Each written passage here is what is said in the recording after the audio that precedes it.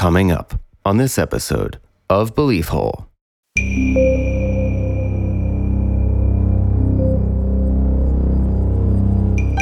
Every collection of weirdness needs a hitchhiker story. Right. Such as the red-headed hitchhiker. Yeah, Bridgewater Triangle is not a stranger to this phenomenon. The creepy thing about this character, there's always this maniacal laughter or the eerie smile. You know, just makes it just that extra bit of creepiness. That'd be terrifying. What are you so happy about? You're dead. You're dead. I just can't get the Ewok image out of my head. Very similar. That's pretty good. But basically a small, kind of scrawny, hairy, pot-bellied, fur-covered creature. Their eyes are quite large in comparison to the size of the head. Oh. This is typically of nocturnal animals. Right. You start to think about these ideas of invisible entities in the forest. It all kind of ties in with the Pukwudgie idea. Yeah. In March 1639, a luminous object seemed to play zigzag games in the sky. Its movements resembled those of a pig trying to avoid the capture. That's definitely Australian. Oh, man. That account is almost exactly like a UFO that I saw. Right, the jumping in the sky. Yeah, the zigzagging. How old is this? That's from 1639. 39, and you saw it in 2011? Yeah, somewhere around there. I mean, it's just crazy, the similarities. Obviously, it wasn't military back then. Right. There's got to be like another dimensional aspect to him because I feel like science would have run into these at some point. Right. Yeah. Some hunter would have trapped it. Yeah, but maybe they just have the ability to like disappear. Or are they just very good at hiding? Well, that's the lore, is that there is the invisibility aspect to it. There are decently sized animals that live in smaller areas. So Right. it's not crazy to imagine that there are things that have retreated and survived in small pockets around the world. Right. I mean, who knows? Are there little hairy Pukwudgies out there beckoning people in? Maybe. There is something happening in the Bridgewater Triangle. But, of course, it extends beyond that. You know, the boundary bleeds.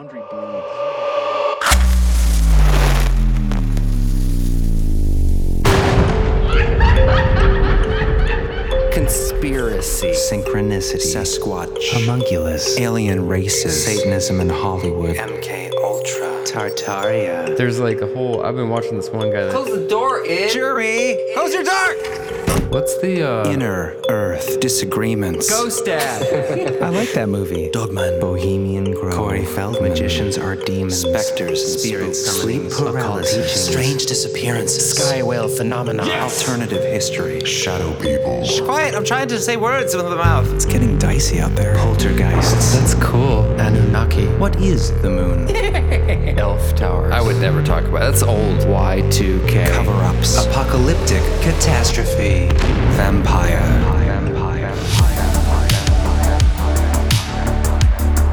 Well, hello. Hello. Welcome into the hole. I'm Chris, and these are my brothers, John Hello. and Jeremy. Hello, everybody. Nice to be with you again on this blustery day. Blustery indeed. Yeah, it's funny because we were researching for the Bridgewater Triangle last night up to like 5 a.m., and that's when the winds came in. It did feel like paranormal, kind of. Oh, yeah. It was very spooky when I woke up at like 5. So you were waking up. We just got done researching Yeah. and trying to go to bed. But it felt like, I don't even know, dude. It felt like some post-apocalyptic. Yeah. Winds from all directions. Everything's just silent outside except for these whipping Howling winds. It sounded like the ocean from inside our apartment. Yeah, it really did feel like it was a hurricane almost. Winds up to like 65 miles an hour. Yeah. That's no slouchy wind. No, right sir. there. Yeah, we had to move our cars because we have a weird parking situation right now where we are. But I remember walking back to our building and literally like moving forward, and then the wind pushed me back, and then it pushing me forward. I was looking for funnel clouds. Yeah, the one reassuring thing is looking up in the sky. It was actually a beautiful night. The clouds were moving, but not super fast, and there was nothing to Yeah, there's indicate a tornado no or anything. storms, but it did feel like hurricane force winds out there. It's kind of weird. Spring in Ohio, should be tornadoes coming. Yep. There's nothing worse than waking up in the middle of the night to a tornado siren. Oh my God, yeah. So freaky. We had this really bad storm last year, I remember that. but I remember taking Jake down to the basement, and it was just like unbelievable hail, like pounding that metal, cellar door. Oh yeah. And it was just freaky, dude. And then the tornado sirens go off, and I'm like, this is it. There's going to be a tornado. Yeah. Cellar door, John. It's the most beautiful word in the English language. Yeah, that's dumb. That's like the dumbest part in the entire movie. Donnie Darko. That's so objective, right? Cellar door. It sounds like so pretentious, too. Yeah. Donnie Darko, That guys. was Drew yeah. Barrymore, right? That is a great movie, though. That's a great movie. Classic. But yes, if you don't know, in that movie, the teacher in that film says that the most beautiful word is cellar door. What's cellar door? This famous linguist once said that of all the phrases in the English language, of all the endless combinations of words in all of history, that cellar door is the most beautiful. I gotta say this story real quick because I just remember coming over to your house, John, this past summer, and I was dropping something off. You forgot I was coming, and I walk up to your front door, and it's like kind of cracked, or I was opening it, and I just hear that, and I hear Donnie Darko playing, and then I'm like, hello, and you jump down from the sky in your underwear, covered in sweat because you're bounding on your trampoline in the house, and you're watching Donnie Darko. So I always remember Donnie Darko with John jumping from the sky in his I was underwear. doing my exercises. You have this giant childlike grin on your face, like, hello, forgot you were coming. The tainted memory. Yeah, it is always weird. It's happened a couple times because the trampoline is right downstairs in front of my front door. And sometimes people have like come and knocked on the door and they can see inside me jumping up and down. I'm like, what do they think? Like FedEx or... It's a naked man Not rebounding. naked. Almost. Yeah, the last time you had your underwear on. They're like boxers. They're like... No, they're briefs. You had briefs on when I came in. Yeah, they're No. fun briefs. They're like bright They're colors. like but- maroon, maybe. Bright color. I don't want Ninja bright colored- Turtles. Yeah, okay. That's a little much. It's exaggeration. just a little much for our audience to Yes. handle. Anyway, speaking of tornadoes, right? Tornadoes can make the day go dark right out of nowhere. Sky. Well, that's interestingly a phenomenon that happens in the Bridgewater Triangle.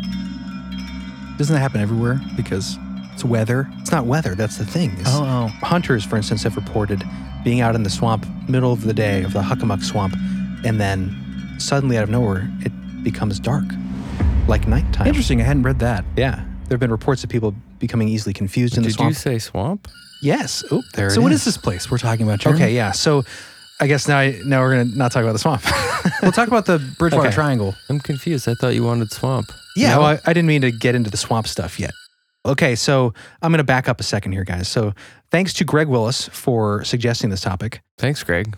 It is one of those triangle locations that seems to harness this energy, this special energy. Kind of reminds me of Missing 411. For Skinwalker Ranch, There's in a certain area where sometimes just all these things happen. exactly.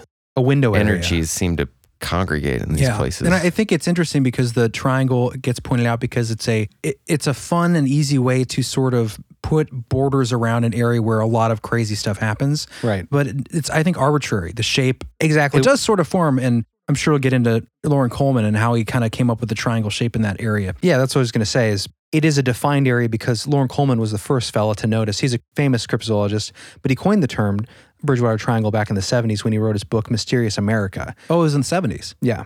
And so he basically said, like, he noticed that this region, He was getting a lot of reports, right? yeah, he kind of pointed out a region just to define this area. It's a 200 square mile area in southeastern Massachusetts that's identified as having 3 points. And these points are the towns that make up the apexes of the triangle. And those 3 official points are the town of Abington to the north, Rehoboth to the southwest, and Freetown to the southeast. It's funny. I feel like I know these places now just from doing all the research into it. Yeah. I feel like I've been to each of these little towns within this triangle. Yeah, and each of these towns have different lore, and everything inside the triangle, it's kind of a convenient shape that he noticed in this pattern of the phenomena he was reporting in the 70s. And it alludes to the Bermuda Triangle, the Great Lakes Triangle. But of course, it extends beyond that. You know, the boundary bleeds. But yeah, this area, it's been troubled for a long time. There's a bloody, gory past with the first Indian War, King Philip's War. We'll get to that in a second. The very first Indian War. Yeah, that's what it's referred to as besides King Philip's War. There's a few names for it, but there's been a lot of trauma, a lot of blood in the earth there. I know that I've heard some paranormal researchers suggest that that could be a cause for a lot of the strange activity that could create a beacon for sort of strange dark energy potentially. Exactly. Could open up a window area, which, like John said, this area is. I also like the idea that the inverse is true, where because of the energy in that area for whatever ancient reason, you might have these bizarre occurrences culminating in this area. So it Yeah. could be, you know, the chicken or the egg situation. Right. Oh, yeah. Some have suggested that war that began, that it was destined to happen because maybe the area itself had an energy previous to that even occurring. But a lot of people point to the war as being, and of course, the war being the bloodiest. It was such a devastating war that's going to add to the dark energy of this place. So we'll get into that in a second. Let me just break down a few of the phenomena that we might be seeing here in the swamp. So as in any window area, you're going to have the usual, right? The Bigfooty. Bigfoots. Well done. Oh, he's walking. Light steps for the Bigfoot. No, it's not a Bigfoot step. It's just a I called for a Bigfoot little sound. moving snake in the water. Give me a Bigfoot sound.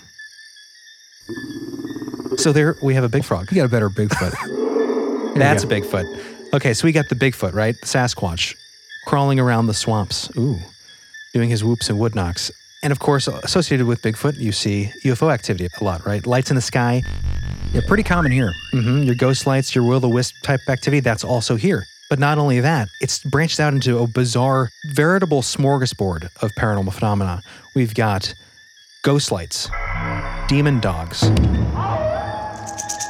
the Puckawudgies, Oh, yeah. We'll be getting to those. which are the little people of the Wampanoag, kind of a small dwarfish entity with certain abilities that we'll get into. We touched on them a little bit with our Terrorized by Gnomes episode, but now we're going to get a chance to really get into the Puckawudgies. Yeah, scrape into them a little bit. Ow. And of course, as any area that has this kind of devastating native past with brush-ups with colonists, that type of thing, we'll see stories of Native American spirits, oversized snakes. Yeah, that one doesn't seem that interesting. I mean, snakes are scary, Well, but snakes the size of What stovepipes. if it's like in Anaconda? Yeah, exactly. Well, that's what we're talking about. We're talking about snakes the size of stovepipes, man. Stovepipes are big. I don't know if you've Yeah. been around a stovepipe. I don't know time. if you've been around Ice Cube either that much, What? or J-Lo. Oh, Anaconda. So Yeah. good. John Voight. Yo, hold up. How we go from taking Kel to the hospital to catching a goddamn snake? Do you know where you are? You're in the middle of the jungle. I've watched that movie so many times. Maybe they're old news to me, big snakes. Well, Yeah, not if you wouldn't saw say one. that if you were in there. Well, interesting. We covered the Pensacola sea monster, right? Sea serpent. And we played that video from Fall River of that family who was terrorized. Remember that? Fall River. They were on the beach and describing this sea serpent with the head the size This of is a Fall basketball. River. That's what I'm saying. Oh, crazy. That happened right there in Massachusetts. That's part of the triangle. Fall River. It's actually Family Beach, I think, which is where some of the satanic alleged cult activity happened. That we'll be getting to in the expansion. Yeah, right? that will probably be more in the expansion. But let me finish wrapping this up. So some other notable phenomena that happens here are, yes, oversized snakes, but also oversized cats, dogs, the huge demon dogs, and turtles. There's a turtle supposedly the size of a Volkswagen Beetle, has been seen. Oh, boy. Occult rituals, as I said, animal mutilations, and supposedly satanic sacrifice. And that we're going to get into in the expansion, because for all of you that think that didn't happen, satanic panic, whatever, I'm sure there was some of that, but there are specific cases that have been prosecuted where it's definitely happened, specifically in the Hockomock Swamp in the area surrounding the Bridgewater Triangle. Yeah, that stuff is pretty fascinating and pretty compelling. And we'll hear from the detective in charge of the case in the expansion episode. And the question is there something to this area that inspires this kind of darkness? It's also a beautiful area, we should say. Oh, yes, it is a beautiful area, by the way, guys. There's a lot of positives to the area. Yeah. And it's, I think, more mysterious than anything. There is darkness. And I think when you have places like this, you're going to have some dark, tragic history. Right. But there's also a lot of beauty there. No, and the history is fascinating, which is about what I'm going to get into in a moment here to kind of set the stage. But yeah, it is a gorgeous area. And it's one of the areas that the three of us have never been, the northeastern United States. I know, out of everywhere we've gone. Yeah. New England, I've always wanted to go up northeast, but Not too far.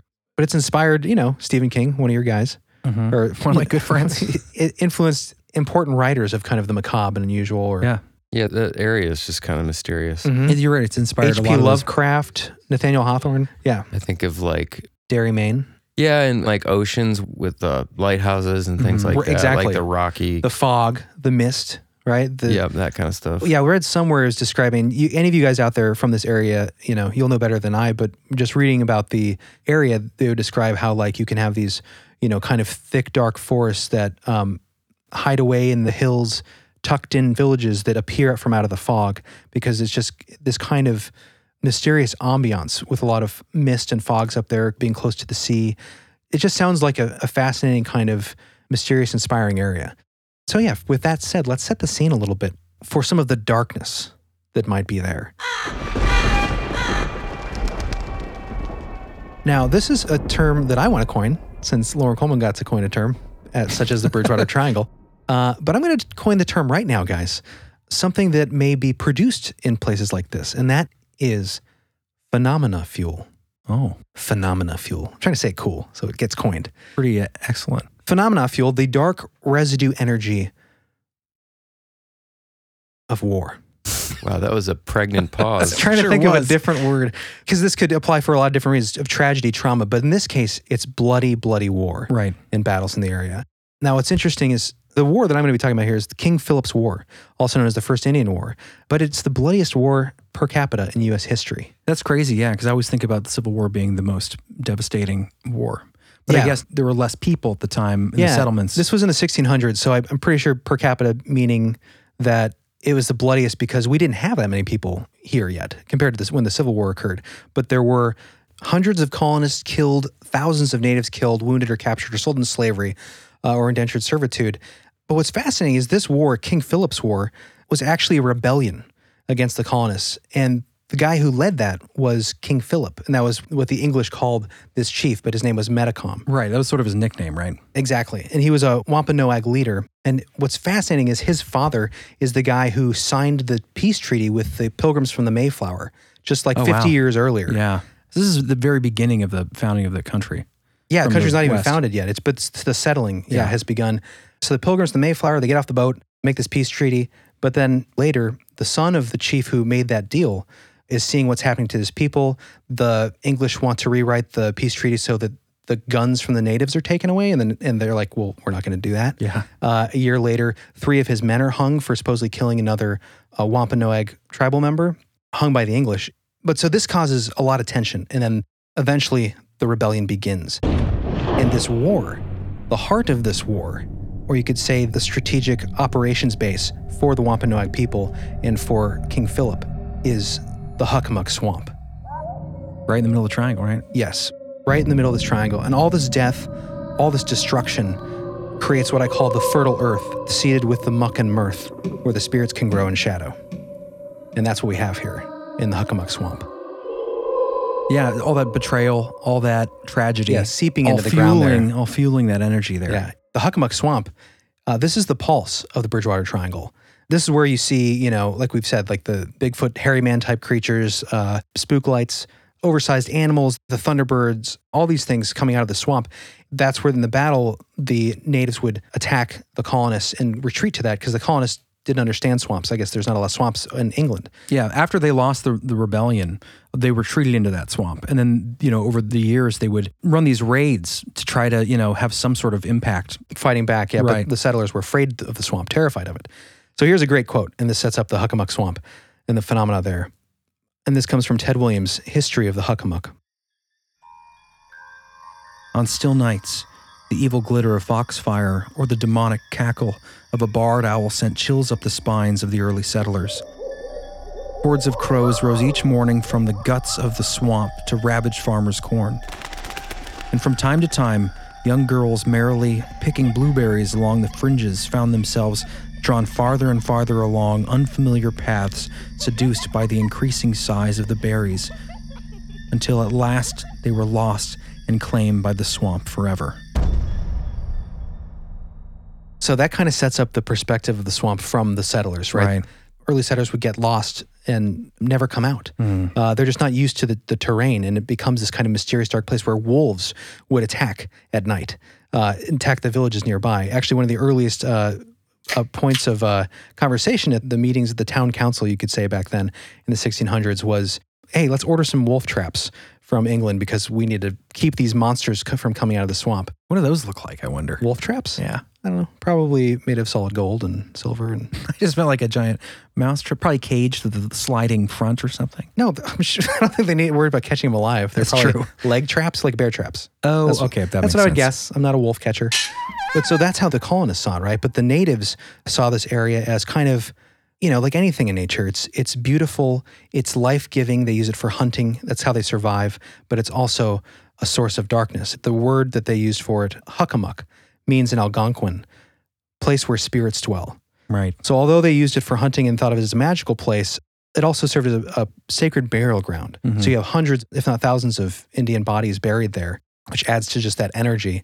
Real quick, sorry, was it a place where spirits dwell? Did they name it that because they felt that there were spirits there, or is it because it was their burial ground? That's a good question. It's two pronged. So it is their burial ground where obviously spirits of the dead may be.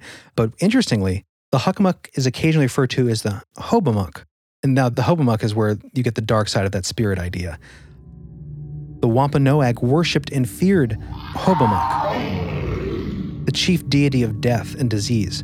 Hobomok, composed of human souls of the dead, was known to congregate in areas like the Hockomock.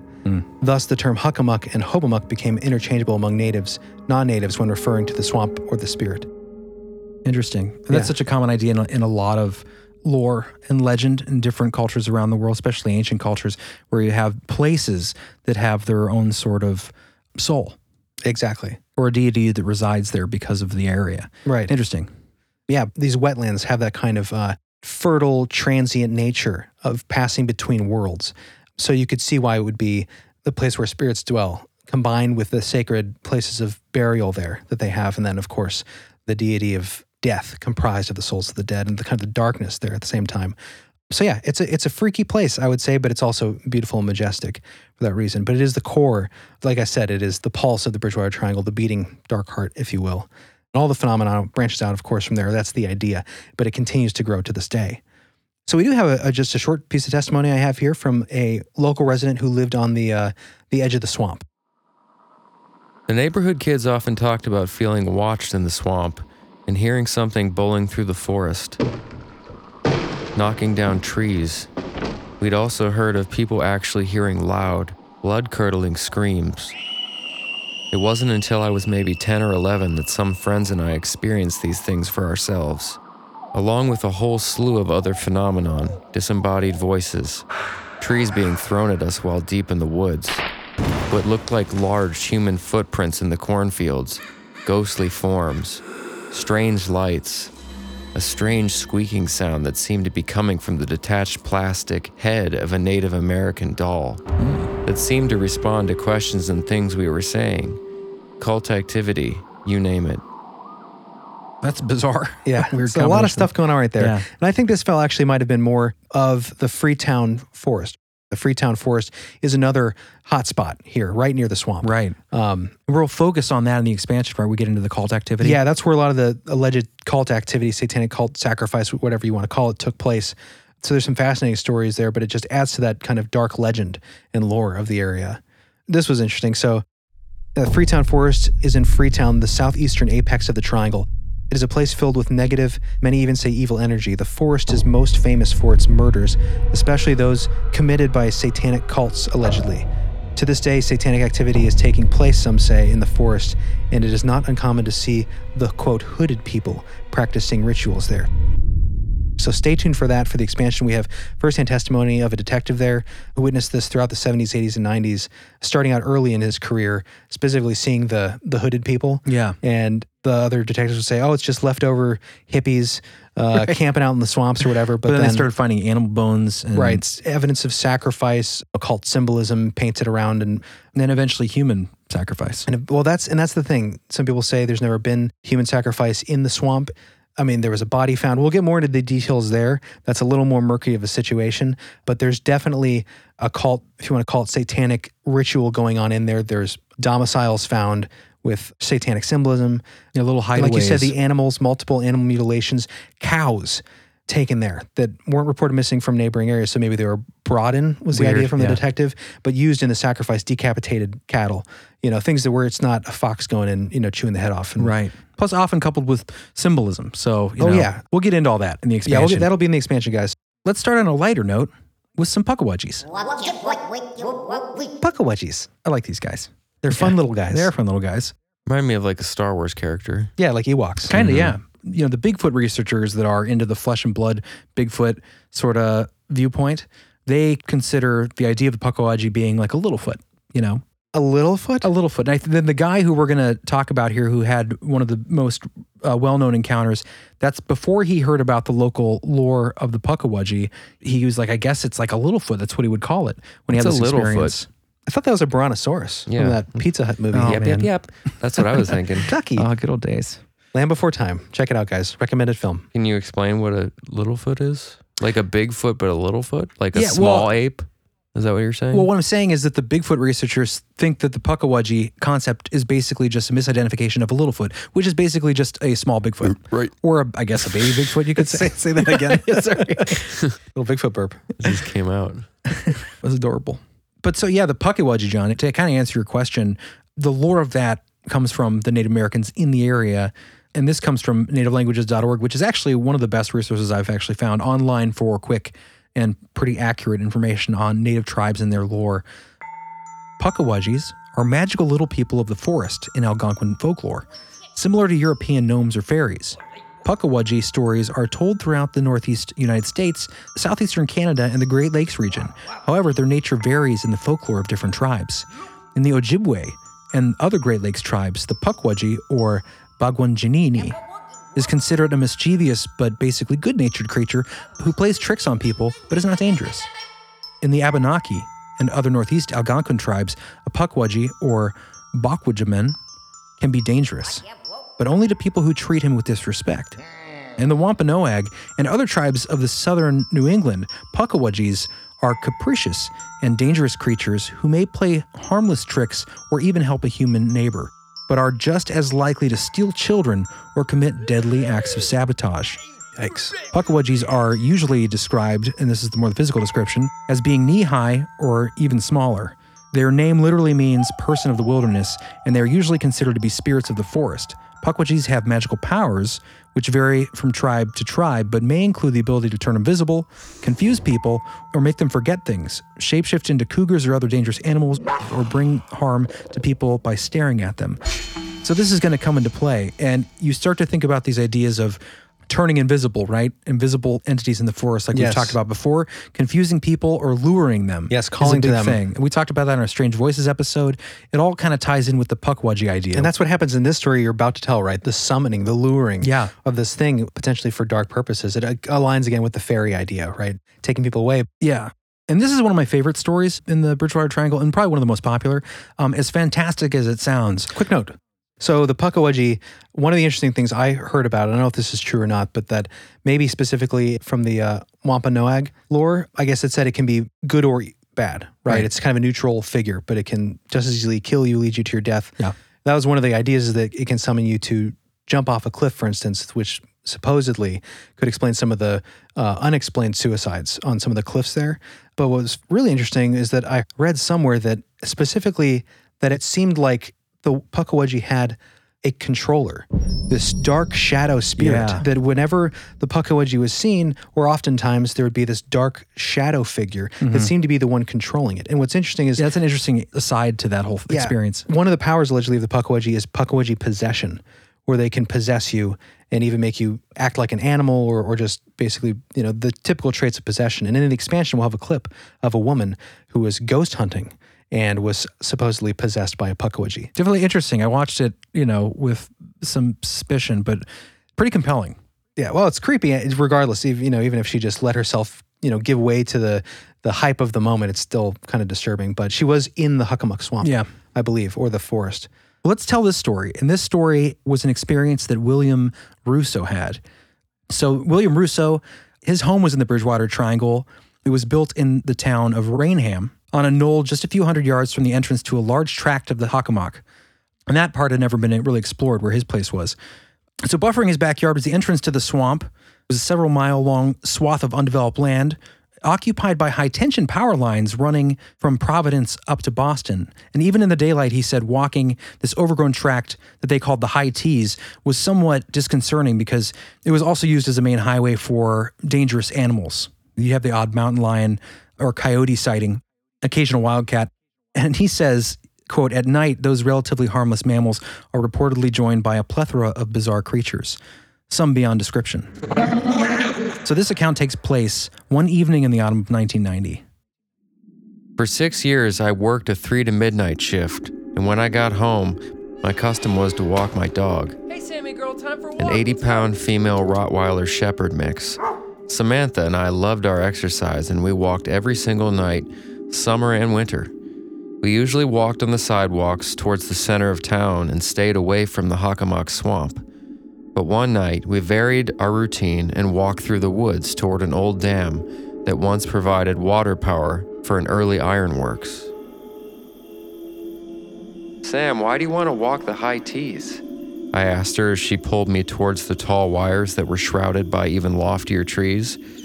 Sammy just looked at me with her bright eyes. She did not bark or get excited like she did when we went for hamburgers at McDonald's, or swimming at the nip, but I could tell she wanted to walk a different route. As Sam and I cut through the backyard and entered the high trees, darkness was instant and total. No streetlights or starlights can penetrate the canopy of the rangy 100-year-old pines that dwarf the power lines. About a half-mile into the walk, we arrived at a break where a road cuts through the swath. Sam pulled hard on her leash and looked up to me. Her hair stood on end. She made not a noise, but trembled and looked at me for protection. "What's wrong, Samantha? I don't see anything. It's okay, baby. We'll go home now. Come on." I tugged on her leash, but she did not budge. It wasn't obstinacy. It was fear. My big rot Shep mix, who would tackle a 1-ton bison or a wild mountain lion, was scared stiff. I heard what frightened her before I saw it. "You are too. You are too. Here. You are too." An eerie call floated to my ears in the still night. "You are too. You are too. Here. You are too." The unearthly high-pitched voice was closer and louder. There was a street lamp about 20 feet in front of me, and it cast a bluish circle of light on the pavement. Into the circle walked a hairy creature about 3 to 4 feet tall, which weighed probably 100 pounds. "You are too. You are too."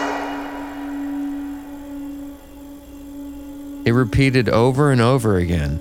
The creature stood very straight on 2 feet and looked at me with eyes that were too large for its head, like the eyes of an owl. Sammy and I were frozen as we watched the hairy thing. It did not advance further and did not appear to be threatening us, but we were still scared. Sam did not bark nor whine. She trembled slightly and kept looking at me as if to say, "What is it?" "It's okay, Sam," I said unconvincingly. The creature kept talking and began motioning with its arms. It wore no clothes and was completely covered with coarse, unkempt hair that was about 5 or 6 inches long. It seemed to have a pot belly, and I took it to be in the young stages of old age. We stood watching the thing for not more than a minute, but it felt like hours. It kept speaking to us, but made no further movement toward us. I summoned enough courage to ask it a few questions, but got no answer other than, "You are too." repeated again and again. I am ashamed to admit that I walked away. Sam and I turned and went home as fast as we could. In my living room, I stayed up all night analyzing the encounter. I tried to figure out what the hairy thing was saying, and my best guess at a translation is this. It was speaking English and saying, "We want you. We want you. Come here. Come here." "You are too. You are too. Here. To this day, I do not know what they wanted me for, or maybe it was Sam they wanted. If I had the grit to meet with the creature, I could probably write a good ending to this story. Or maybe Sam and I would have been a midnight snack to a band of hairy little pot-bellied carnivores. Over the years, I did go back to the place of the encounter, but I never again saw the hairy, big-eyed thing that summoned me with the call. You are too. You are too." So yeah, I mean, definitely bizarre encounter. Yeah. The fascinating thing about this is that this guy had never heard of the Puckawudgie before, right? Right. When he had this I experience. just can't get the Ewok image out of my head. Very similar. Pretty The similar. sound design would be very much like that. Yeah. Let's go. Yep, what's that? Yep. That's pretty good. That's good.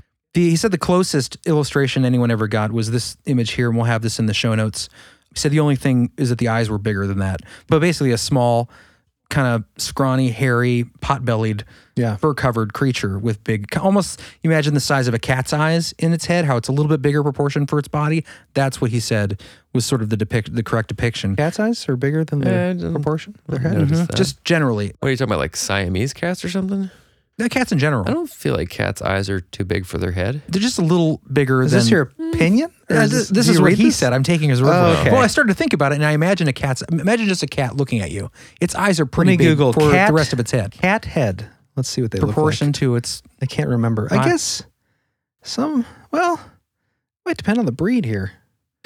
Okay, maybe I'm wrong about that, but Maybe he's thinking of like he does say owl in the original description. So kind of Yeah, I imagine mean, that. I guess I kind of see. kind of. They're like dominant. They don't look overly out of proportion. They just It's look. more like they're really grabbing. Yeah, they're like all one color. Not all of them, but Eyes. Shut up. like these are two different colors. But the vertical slit's what's creepy with cats. I Look forgot at they had this that. cat. Do dogs have that vertical slit? I know. Dogs are more human looking. Yeah, Not all dogs. it's harder to find pupils. But Jake is copper eyes with like Yeah. like a pupil though. Like it's like a round pupil. So according to the internet, the most intriguing feature of a cat's eyes is its sheer size. If we look at the proportions carefully, their eyes are quite large in comparison to the Yeah. size of the head. Oh. This is typically of nocturnal animals. Right. So I guess you could say with the Puckawudgie, the nocturnal aspect, they are seen at night. This encounter happened at night. Interesting. Yeah.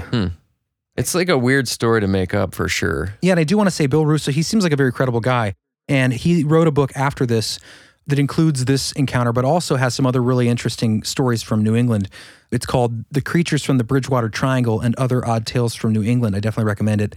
Yeah, and also the film that we're going to be discussing in the expansion, the documentary that we're going to get into that touches on some of the occult activity, that's called The Bridgewater Triangle. And his actual firsthand experience he tells in that documentary. Oh, okay. So if you You want hear it from his own words. If you want to hear it from his own words, check that documentary out. We'll have that linked in the show notes as well.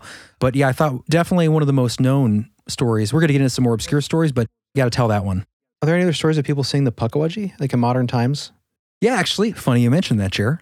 There's a story that comes up that was originally told in another great book written by a local. I think he's a local. Dark Woods, Cults, Crime, and the Paranormal in the Freetown State Forest, Massachusetts, by Christopher Balzano. This is a more recent encounter, and this happened to a woman named Joan who relayed the story to him. Joan was walking her dog through the state forest of Freetown, Massachusetts. Again, the dog. On a cold Saturday morning in April, when she saw the monster. As she and her dog sit... That scared me. It made me pee a little in my pants. Jeremy, you're As she and her dog, Sid, walked down the path, Sid became anxious and strayed a few feet into the woods. Joan followed him in, then stopped short. Her dog was lying completely flat in the leaves, and on a rock 10 feet away was a Puckawudgie. She described him as looking like what she would describe as a troll, 2 feet high with pale gray skin and hair on his arms and on top of his head. The monster seemed to have no clothes, but it was difficult to tell because his stomach hung over his waist, almost touching his knees. His eyes were deep green, and he had large lips and a long, almost canine nose.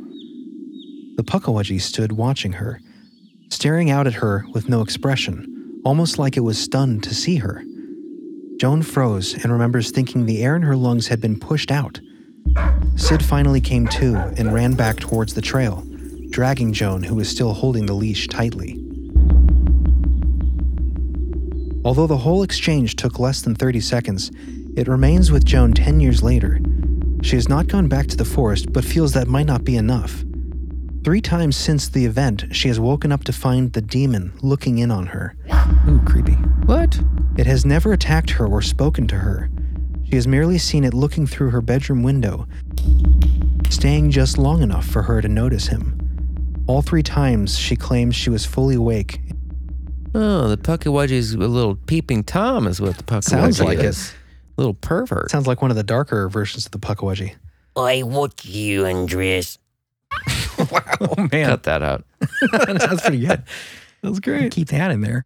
One of the creepy aspects about this Puckawudgie thing and what relates to the stuff we talked about, like in that first story you read, John, the alluring, come here, trying to get him to come here into the woods. Would he be seen again? It resonates so much with so much of the stuff that we cover. Yeah. I thought that was interesting. Yeah, I mean, very who interesting. knows? Are there little hairy Puckawudgies out there? Sounds like it. Beckoning people in? Maybe. And we've talked, and this actually also reminds me of that Silowacy story with the colored socks. Very similar. And Yeah. now that I'm thinking about it, in description of these things that we're seeing in Silowacy. They must be like, sorry, go ahead. And No, finish. no, go ahead. I just feel like there's got to be like another dimensional aspect to him because I feel like science would have run into these at some point. Right. Yeah. Some hunter would have trapped it. Yeah, You but know. maybe they just have the ability to like disappear. It's Or are definitely they possible. just very good at hiding? Well, that's the lore, is that there is the invisibility aspect to it. And they can speak a language, so they've obviously some intelligence. Yeah, at least like, according to Bill's experience. Yeah. Yo, Kuchi. Well, with the invisibility thing, like this is the key here to me, is that not just the invisibility, I suppose, but that is an explanation of why they aren't found. But in modern times, you would think that they would be found. Maybe they can go invisible. Or maybe just super camouflaged. But they're being seen in modern times with the exact description what the Wampanoag and the Algonquin talked about, these Pukwudgies. And the crazy thing about it is it's happening in modern times. It happened in pre-colonial times. Who knows how many thousands of years this thing has been seen by living man, but only documented since the Algonquin people and then the colonists and now Bill. Yeah, and he even mentions that after looking back on his experience, he talks about, it's a time to think about it. He's learned about the Pukwudgie lore. They've probably been here since before. Even the native tribes were in the area and will probably be here till we're all gone. Who knows? But yeah, interesting stuff. Yeah, I think the other dimensionality aspect to it, John, definitely makes sense. It would explain a lot of things. There is so much area here that has been undiscovered, like the swamplands. There are hundreds of acres of untouched swampland. Who knows what might... No humans have touched a lot of areas of that swamp. You say hundreds of acres? No, the Hockomock Swamp, it's considered the largest freshwater swamp in the state of Massachusetts, and it's 16,950 acres. Oh, yeah, that's a lot bigger. That's big. Yeah, that's really, really big. There are decently sized animals that are one species that live in smaller areas. Right. So it's not crazy to imagine that there are things that have retreated and survived in small pockets around the world. Right. But with that much space, though, it makes it even more probable. Right. The texture of this swamp is ridiculously hard to traverse. No one's exploring those things a lot. There's people that probably go in and maybe even there's hunters and fish trappers. And, but for the most part, they're pretty untouched. Yeah, I mean, there's stories of even, hunters who's hunted those areas for decades that still can go in and become discombobulated, get lost, and then have a terrifying experience in the woods, As soon as I learned about the remoteness of the area and the unsearched aspects of this part of the world, that made it even more interesting with these experiences because it just reminds me of places like Mokele Mbebe was, they were hunting for him in this area of, gosh, where was this? Africa? I can't remember now. We did that in the first expansion episode. But where you'd have all these sightings, but there was so much terrain there that had just been undiscovered or unsearched, uninvestigated. Well, it makes it believable that you could have, say, a surviving species of a giant tortoise, the one the size of a Volkswagen Beetle, if it's living in the swamp that no one goes to, that it could just sit there and exist throughout millions of years potentially. You think about it, there'd have to be a lot, right? There'd have to be a decent number of those for a surviving species, but how long have tigers been on the brink of extinction? And certain species that are more rare. Like how long was that Australian wolf thing? I forget what it is now, but was on the brink of extinction for a long time. And they still think they might actually be out there. You know what I'm talking about, Jerry? Oh yeah, the Tasmanian tiger? Tasmanian tiger.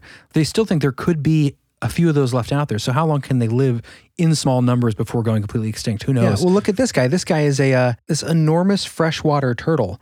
Existed 60 million years ago. I'll picture this in the show notes. This thing is massive, probably the size of a Volkswagen Beetle, and it looks like it's in a swampy area. So maybe it just sat there and no one found it, and it's, these things could still be living out there. That's definitely possible. That's awesome, though. I want one.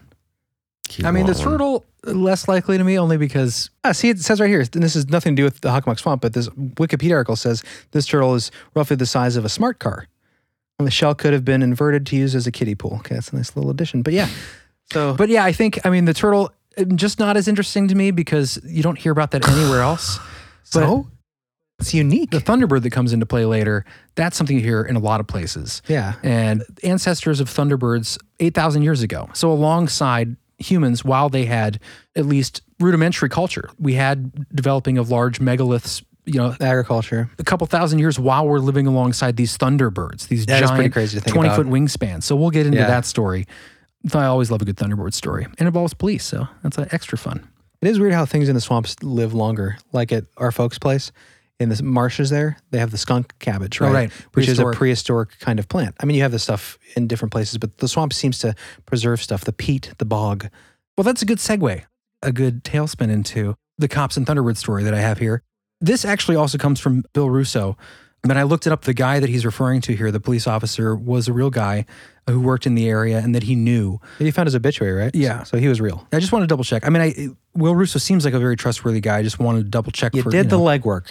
So he was the editor for a suburban newspaper in the 1970s. And he said, part of his duties was talking with police officers. And that's how he knew Officer Downey, who experienced this. And this is a pretty fascinating account. And this happened one evening in 1971, and it happened on Bird Hill, which is kind of ironic. Was it named Bird Hill because of the Thunderbird story, or was that named Bird Hill previously? Predating.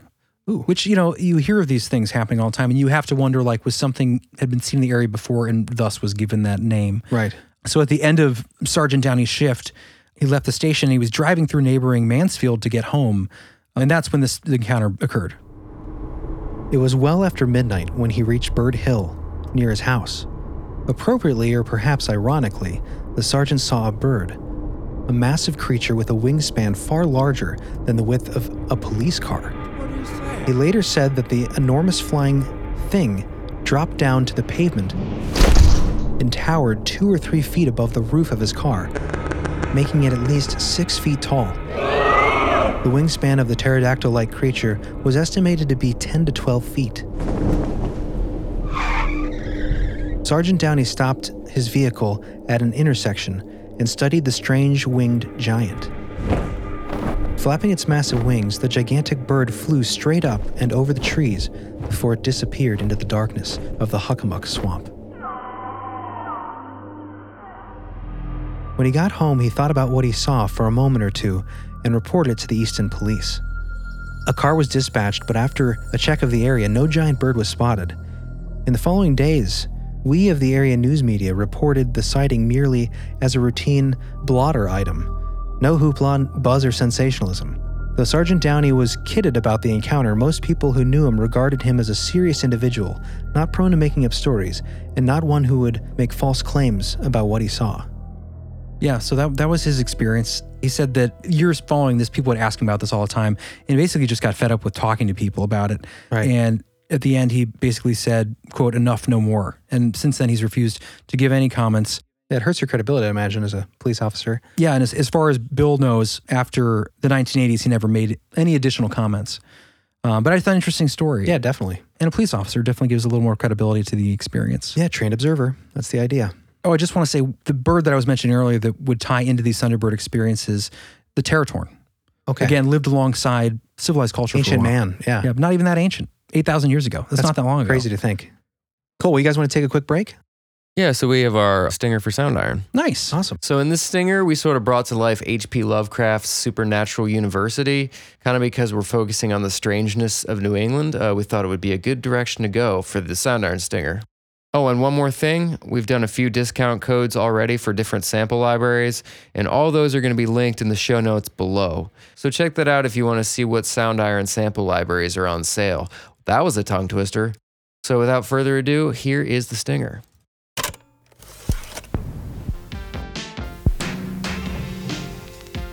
Hi, I'm Trex Goldman, co-chair of student initiation here at Miskatonic University, and I'm here to put you back on the path to success. Here at Miskatonic University, we specialize in educating you about the undercurrents of reality, so you can have that extra competitive edge in the workplace. With our new courses in aquatic psychology and transtemporal poetry, you're sure to impress your way to success. Remember boring old water cooler talk? Not anymore! Hey, Bob! Yeah, Steve? Did you get to the game last night? No, but I did psychically merge with one of the old gods. Oh, really? Which one? Cthulhu. Nice! Yeah! When it comes to the workplace advancement, we'll teach you to rise to the top like the cream of the crop through memorization of arcane knowledge and learning the languages of the old gods. You might be thinking, well, how can I afford to enroll in these fantastic programs? Well, with our groundbreaking student financial soul contract, your monetary concerns will be a thing of the past. And now with our simple fluid extraction payback plan and our convenient autopay system, you can make payments literally while you sleep. Let's hear what some of our recent Miskatonians have to say about their experience. Thanks to the Practical Incantations program, I've lost all 10 of my fingers, but gained a great education and a tail. The job market was tough, but Miskatonic helped me break through that glass ceiling. And space-time. Before night courses at Miskatonic, I was a real loser, and I couldn't make a friend to save my life. But thanks to last semester's necromancy course, I've already made 3 friends. Take that, Mom. So what are you waiting for? Join us at Miskatonic University, and let's explore the nameless abyss together. You can do it!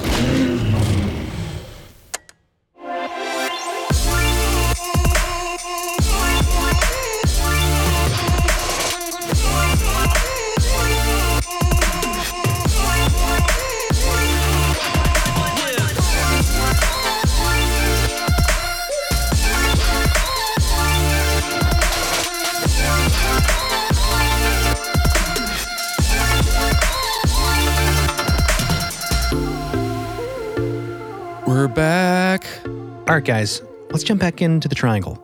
So, as we said earlier, it doesn't really have boundaries. And some people say it's spreading.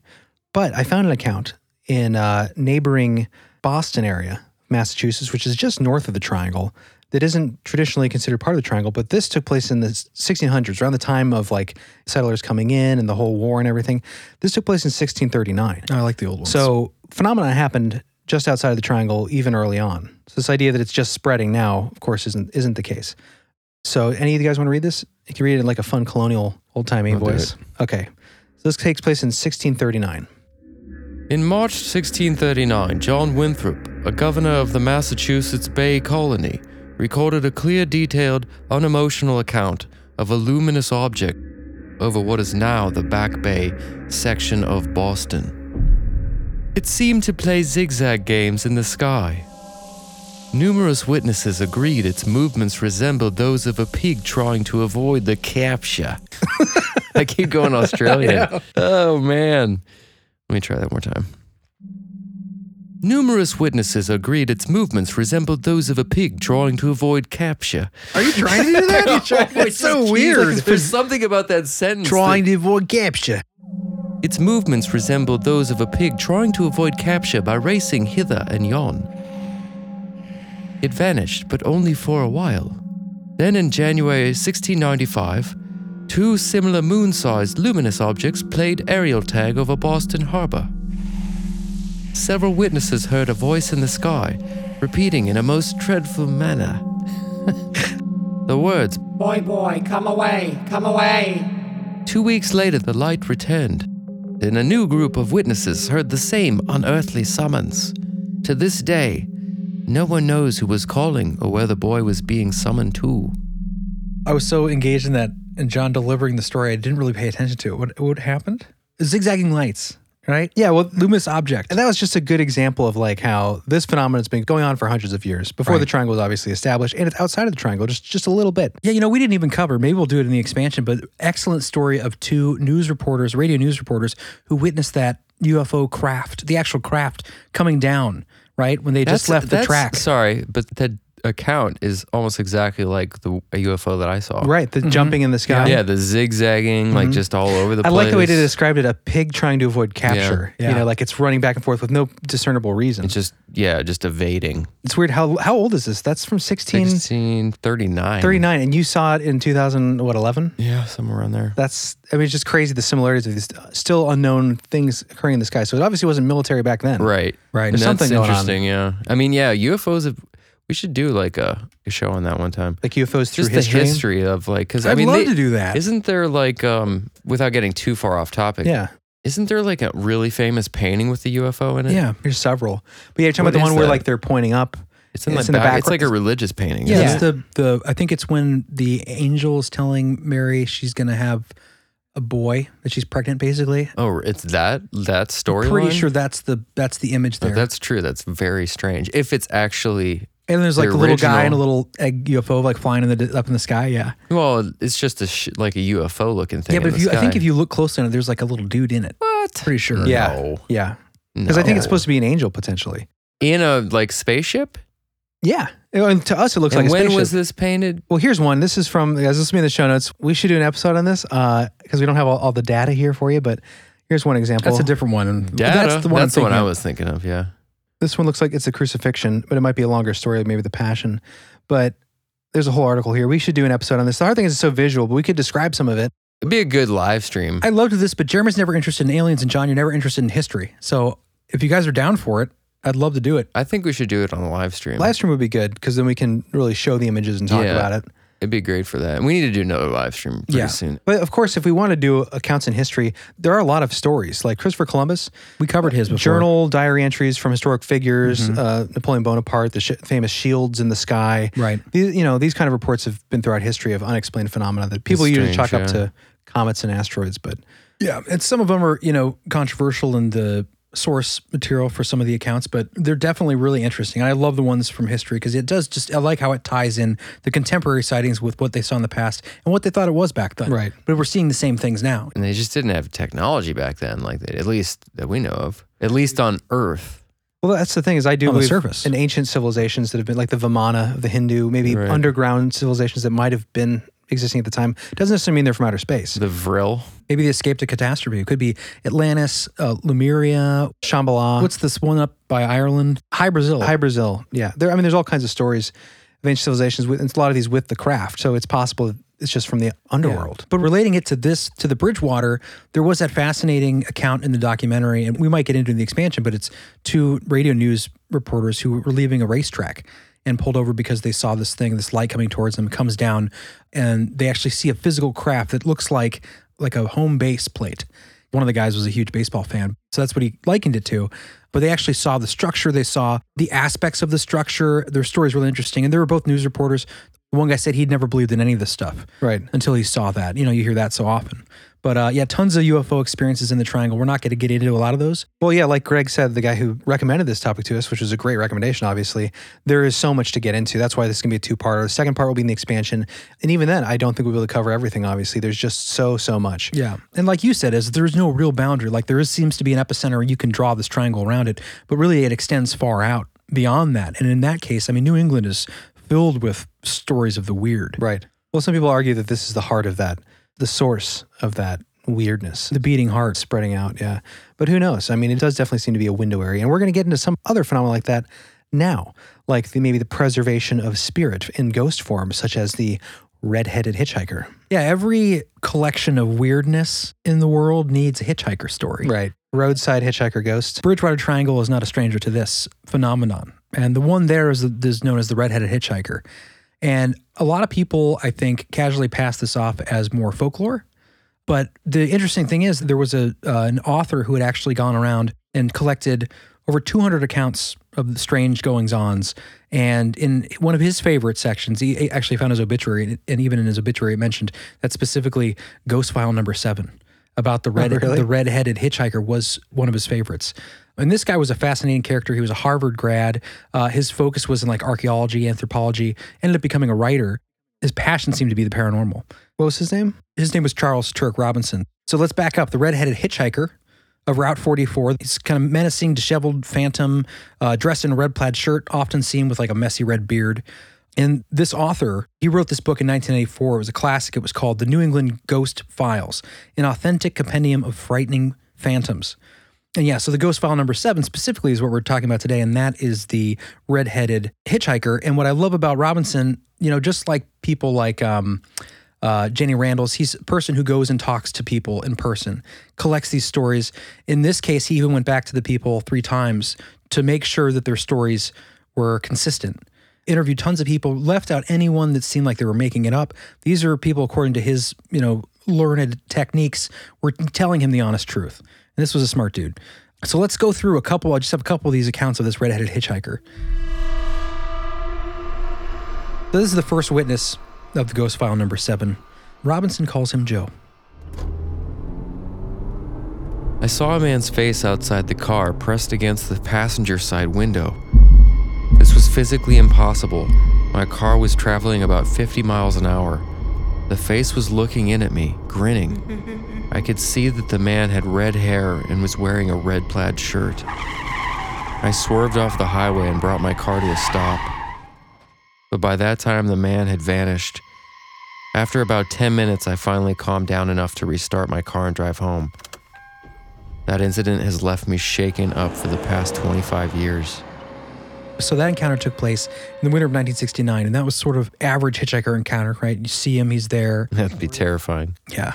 And that guy, he was familiar with the stories, but didn't believe them, right? Right. He was skeptical, and he just was not even thinking about it, trying to pick up his friend at the airport last minute in the winter, driving down the roads and past that specific spot on Route 44, and that's when the face appeared. Well, and the creepy thing about this character, and there's more stories we're not going to cover about him, but there's always this maniacal laughter that comes into play, or the eerie smile. Oh yeah, it just makes it just that extra bit of creepiness, like the grinning man. Yeah.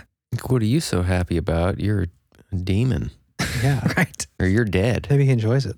He might. He's having a good time. It seems like. Yeah, he likes scaring people. Yeah, feeding off of innocence. Was there ever an account of a red-headed man who was killed along the roadside? I don't know. Who knows? I mean, it's one of these things where it's like, It is very specific. Red beard, red-haired, flannel shirt wearing fella. I'm sure there's tons of stories that people just kind of made up after this. You start to build onto the folklore. Yeah, people suggested that you hear more stories that are traditional hitchhiker legends, like if you're driving with 3 passengers, he'll appear in the 4th seat. Right. That kind of stuff. Or drive with or flash your headlights and he'll come out. Yeah. That kind of stuff. Hello. They tie it in from other common folklore of hitchhikers, and they just lump it in with this. Kind of makes it all seem discredited. Yeah. But these were the actual witness testimonies. So in the next story Robinson tells, it's of a woman named Barbara who encountered the family in February of 1981. The woman was driving along Route 44 when suddenly she hit a man fitting the description of the infamous hitchhiker. Red hair, red plaid shirt. Only when she hit the man, her car drove right through him. Ouch. There was no time to brake or even swerve the car. In a matter of seconds, I ran him over. I mean, I thought I had. Barbara stopped the car, thinking she had just killed someone. Only no one was there.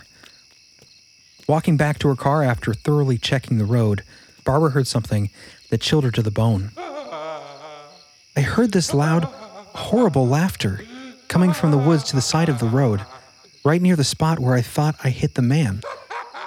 The laughter was terrible. She got into her car and drove away, stunned. To her horror, after driving down Route 44 not even a mile, there was the man again, in the middle of the road.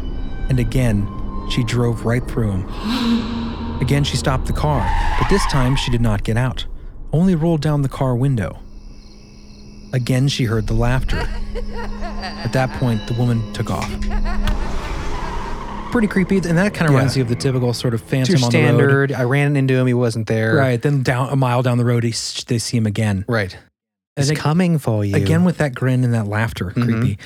The last story, and maybe the most fantastical story that Robinson tells, is about a Swansea couple he calls Harry and Sheena Hansen. Harry and Sheena were driving Route 44 in October of 1984 when their car broke down. Harry told Sheena to stay in the car while he tried to find a payphone to call AAA road service. The man made his way down the dark road when he spotted what he described as a, quote, sloppy-looking guy with messy red hair sitting on the side of the road. The man asked the stranger if he knew where the closest payphone was. The stranger didn't answer. The man asked him again. The messy red-haired man only sat in silence, staring at him. So the man asked again, and there was silence. One more time the man asked, and then he noticed what he described as an, quote, odd grin upon the stranger's face. The man asked the stranger if he was okay. Upon posing the question, the stranger's face changed. The man described the eerie nighttime encounter with the hitchhiker this way. Suddenly, the man's face got very strange. He stopped grinning. He twisted his mouth, and I noticed that there was something wrong with his eyes. They were all clouded over. No pupils or anything. Just blank and all white. It's terrifying.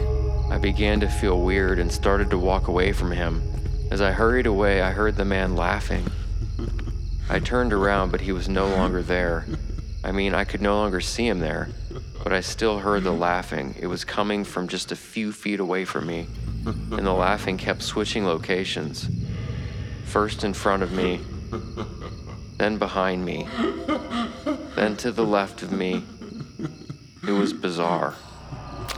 The man ran back to the car in fright, only to find his wife standing outside of it, visibly terrified.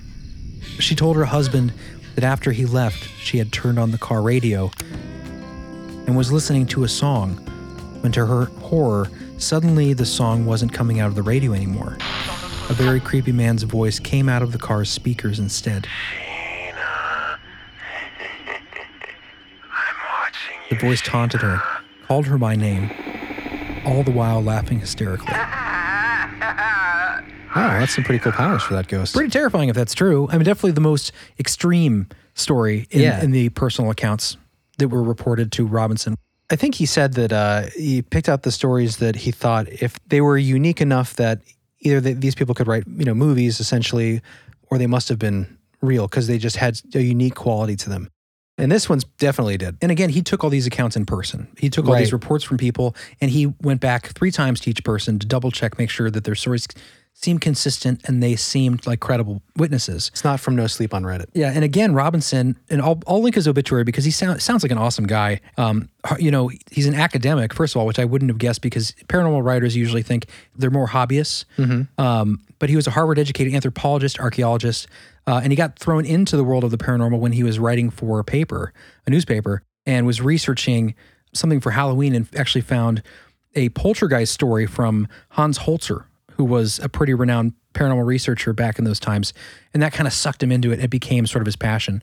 But really interesting guy, seemed like a really, really nice guy. Died kind of young, sadly, 55. But that's right. His hometown was Roboth, right? Exactly. That's what pulled him into these stories of New England and Roboth in that triangle in particular. Before the triangle, southwest apex of the Bridgewater Triangle. Right. Before we knew of the triangle. Right. Interesting stuff. And, maybe so much of this stuff happens in Roboth. It was one of the earliest settlements in the country, 1643. Anyway, I thought that was kind of unique. I always love when there's personal experiences reported firsthand. Yeah. It always makes the stories more compelling. Definitely. Is that where the schoolhouse is? Where the haunted schoolhouse? That's in Middleborough. Oh, Middleborough. Okay. That was an interesting story. I mean, there's so many different hauntings and phenomena in this. I mean, it's crazy. It's off the charts, man. Off the charts. It is. Like I had a whole list, and maybe we'll get some in the expansion, but I have like a creepy quick draw that's like anecdotes, stories from people in the area. But then I also have a quick list of all the different, even just in the town, what was the name of it? It started with a T, but it's right in the middle of the triangle, I believe. But even just that one town had like a mental hospital, a haunted schoolhouse or something, a haunted bridge that's famously haunted with all these specific stories. It does seem like there is a large amount of phenomena in this Bridgewater Triangle. Yeah, we'll see if we can get into the expansion. I know we're going to do the story of that sort of monster demon dog that killed the ponies and was terrorizing the town. They had kids being escorted by officers with rifles during this time period. Yeah, it's actually from an original newspaper account, and the guy who reported the story initially said that the dog was pretty much the size or larger than his Shetland ponies, that he had ripped the throats out. We'll talk about that for sure. We've got other things we might get into here. The Camp Tittycut sounds interesting, Jer. Oh yeah, these are just part of the quick draw I was talking about. These just different places. And of course, we're going to get into the occult activity. And the last thing I want to do on this episode is the schoolhouse spirits. Because like we mentioned before, I always love when you've got older accounts that come into play.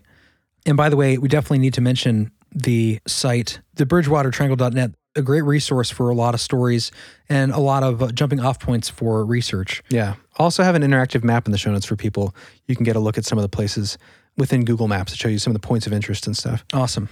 Well, this comes from Kristen Good. She was an Abington writer, which is part of the Triangle. So she's right in there. And she wrote this article, "Hey Teacher, Leave Them Kids Alone." Clever. Yeah, Pink Floyd. And it's an unusual Bridgewater Triangle haunting. And this takes place at the schoolhouse there in Middleborough. It's an old newspaper account. We at least have the records of the report. And according to an 1886 issue of the Boston Globe that published on January 27th, the Middleborough School was to be closed until, quote, "the scholar's fright can be quieted or the mystery be explained," end quote. The ghost, believed to be that of a young boy who died from traumatic injuries after a severe flogging, had a reputation for helping children who were in danger of being punished by the teacher. Boston Globe, January 28th, 1886. Miss Nancy Butler, a young woman living a short distance below the schoolhouse, tells her shopmates at the straw works that no longer ago than 1 week, the ghost escorted her while passing down the road by the schoolhouse late in the evening. She was frightened at the sight of the goblin, all in white, and ran, and the ghost pursued and, quote, "chased me home," she declared excitedly. Many times the school bell has rung in broad daylight when no one was in the hallway at the bell rope. Stories are told of late, passers-by in the dead of night who have seen a light in the schoolroom, and at intervals the bell would ring out sharply, always one single stroke. Then the dim form of a boy dressed in white and carrying a lighted lamp would be seen to walk about in the schoolroom, and finally, seating himself at a desk, would place the lamp upon it and bend over as if in deep study. In the meantime, numberless stories are told of the pranks of the spirit of a boy said to have died soon after having received a severe flogging at the hands of a pedagogue. It is related that on several occasions in a single night, after the school had been closed for the Saturday holiday and over Sunday, when the schoolroom was open to the morning, The blackboards were found to be covered with elaborate designs in scroll work and lettering in a peculiar handwriting entirely different from anything seen on those boards at any other time. Sometimes an example of an arithmetic that had puzzled some dull scholar to the verge of desperation would thus be found clearly demonstrated upon the board in the morning, and would be recognized by the scholar at once as intended for his or her benefit, and would doubtless prevent some punishment from being inflicted. In this way, the ghost came to be recognized as a friend of the unfortunate but deserving scholar, who stood in the wrath of a teacher inclined to be unjust or severe. So I kind of like that idea where this spirit of the boy, if that's what it is, in fact, is answering questions of arithmetic for the students that are in the class who can't quite figure it out. Yeah, I love the idea of the coming to school and finding scrawled on the board arithmetic that even adults couldn't figure out at the time, right? That struggled to understand this, arithmetic and then the undecipherable or unknown language scrolls. Yeah, interesting scroll. It's an interesting story from a story that comes from what, like the 1800s? 1886. Yeah, Boston Globe. But yeah, interesting. I mean, there's a lot of ghost stories, especially with the schoolhouses in the area. There's another schoolhouse. I won't get into that story, but that's one of my favorites, where there's basically a contemporary modern teacher that walks up just checking out this historical schoolhouse, is one of the first in the country, and looks in the window just to check out what it looks like inside and sees a class being taught in, of course, all old garb. Period. Yeah. Right. And she's like, what? And so she thinks it's a reenactment, and she goes up to the door. It's locked. And she goes back and looks in, and they're still there for a moment. But the teacher is looking at her with a bizarre look on her face as they all, class, children and teacher, all just slowly fade away. Really, I mean, just cool story, who knows. But very cool. So much here in the Triangle. Guys, go to the Bridgewater Triangle. Head down to Massachusetts. There's a lot of stuff to see. Absolutely. Yeah, if you guys want more stories, definitely check out some of the books we used were The Creature from the Bridgewater Triangle and Other Odd Tales from New England. That was Bill Russo. The New England Ghost Files, Charles Turek Robinson. That's a great resource. That had the Hitchhikers. Yeah, great personal accounts. Mysterious America, The Ultimate Guide to the Nation's Weirdest Wonders, Strange Spots, and Creepiest Creatures by Lauren Coleman. That was the book that started off the Bridgewater Triangle as a phenomenon, as a recognized phenomenon. And documentary for more, and we'll definitely be referencing a lot in the expansion, is The Bridgewater Triangle by Aaron Cadeau and Manny Famalore. Yeah, great resources. There'll be more in our notes that we pulled from that we haven't mentioned here, but definitely check out the episode notes, guys. There's a lot of good information in there, photos we referenced. Yeah, so come our way. Check it out there. Yeah. So is the Bridgewater Triangle a legit phenomenon, at least insofar as when it comes to the occult activity? Well, we're going to get into that in the expansion, and we have a detective we're going to be covering who dealt with some pretty intense homicides and strange cult activity in the forest. And this is what he had to say about the Triangle. The Bridgewater Triangle is real. There's no question in my mind. The weirdest things happen here, the most unexplained things happen here, and you can feel it in that state forest. I dare anybody to go there in that middle of state forest at midnight or in the dark and tell me if you don't sense something that you don't sense anywhere else. I can't be in a state forest at night. Even with a gun, I was uncomfortable in the state forest. Yeah, so it's all real. That was Detective Alan Alves, and I believe him. And we're going to hear more from him in the expansion. Get your butts over there. Get over there. Learn about the occult and what's going on in the Bridgewater Triangle. Some of the creepier stuff. It's going to be an interesting conversation, and we hope you join us. We do. We love ya. If you're not an expansion member yet, you can click on the big red button on our website to join the expansion. And thank you to all those who have and help support the show. I think we have some of them to thank, don't we, guys? I think we do. Okay. There it is. Thank you to Dave Bowen. Dave Bowen, yeah. All right. Dave, it reminds me of David Bowie. I'm sure he's thought of that before. Thank you to Quinn. Quinn. Welcome to the hole. Medicine man or woman. Spencer Noel, thank you. Spencer. New expansion member, Katarnia Bianchi. Oh, yeah. Katarnia. Welcome. Yeah. Megan, welcome into the expansion. Whoop, whoop. Megan, thank you. We love you. Kasana Harrison, hello. Hey, is it Kasna? Kasna. Kasna Harrison. With us is a Z. From Down Under, I believe. Almost did it, but I didn't. Good. Tanya Haverkamp. Woo, Haverkamp. Welcome to the expansion. Pitch that tent. Let's go camping. Right? Excuse me. Have a camp. Wow. Mike McCoy. Hello, sir. Welcome hey, Mike. Welcome to the bridge, Mr. McCoy. Dana Luth Behrens. Welcome, Dana. Dana, thanks for joining. We're happy to have you. What a cougar growl there. Susanna M., welcome into the expansion. Susanna, welcome to the hole. What's up? We hope you stay for a while. Clara Bell, ring-a-ding, welcome in. Oh, wow. Oh, wow. Desiree Houston. Desiree. Ooh, hi there. Thanks, Desi. Andrew Copland, come on down, sir. Andrew, Ooh. great name. Is he from Copland? That's my middle name. Great movie. Steph Whitney. Hey, Steph. What's up, Steffi? Welcome to the expansion. Michael Calabrese, hey, from high school. How's it going? Is it a high school guy? I think it must be. It might be another Mike Calabrese, but I think so. In any case, you're great, Mike. Thanks for being here. You are a legend among men. Leah Peltier, thank you, and welcome into the expansion, my friend. Thank you. Yes. Yes. Yes, made of pelts. Earmuffs for the children. Big Titty E69420. What? Welcome in. That's a bit much. That paints a picture. Welcome to the Welcome hole. in. We've got room. Thank you for splattering your verbal vomit all over our eardrums. Greg Klein, hi, my friend. Welcome in. Greggy Welcome to the K. expansion. Greg, thanks for coming. We love you. Ah, yes, old Simon Wordmuller von Elg. Welcome, sir. Simon von Elg. Von Elg. Full of stories, that man. Yes, indeed. We'll be getting to Welcome. those. John Geiger. Oh, count that radiation, my friend. I knew a John Geiger in school. That was John Geig. Oh, that's right. Actually, the guy who did the illustration of the Puckawudgie, his name is John Geig. Oh, what a synchronicity. Doubt it was the same one. Welcome, John. Welcome, John. Welcome to the hole, sir. Happy to have you. Jesse Olson. Ooh, work. Hello. At the Daily Planet. Spider-Man assistant. Jesse Olson. Sounds Nordic. Olson. Yeah. And thank you Like the Olsen to twins. all of the expansion members who moved from Patreon into the Expansion. Thanks for coming home. Yeah. You belong there. Yeah, this is our home. No more money to the patron. They steal our hard-earned money. They don't steal it. We're joking. No, but they provided a good service, but it's time for us to move on to something a little bit more that is ours. yes, break the boundaries. So yeah, if you want to help support the whole a little bit more, you can definitely end your patron membership. Either way, it's not like we're forcing people, but it definitely we get more of the Yeah. actual money if you. Yeah, quick notes of information. If you are on Patreon and you are generous enough to be donating above the basic $5 expansion level, we can't do that yet in the expansion on our site. It's not an option available on the platform I've built it on, but it's coming soon. Sweet. So you guys are welcome to come over now and upgrade later, whatever you want Just to do. stay over Patreon for a little longer. In any case, we thank you guys so much. People did ask, there's a couple things I want to say about this new expansion experience that I built with my blood, sweat, and tears. It does not have a forum yet. We're going to have a community forum at some point.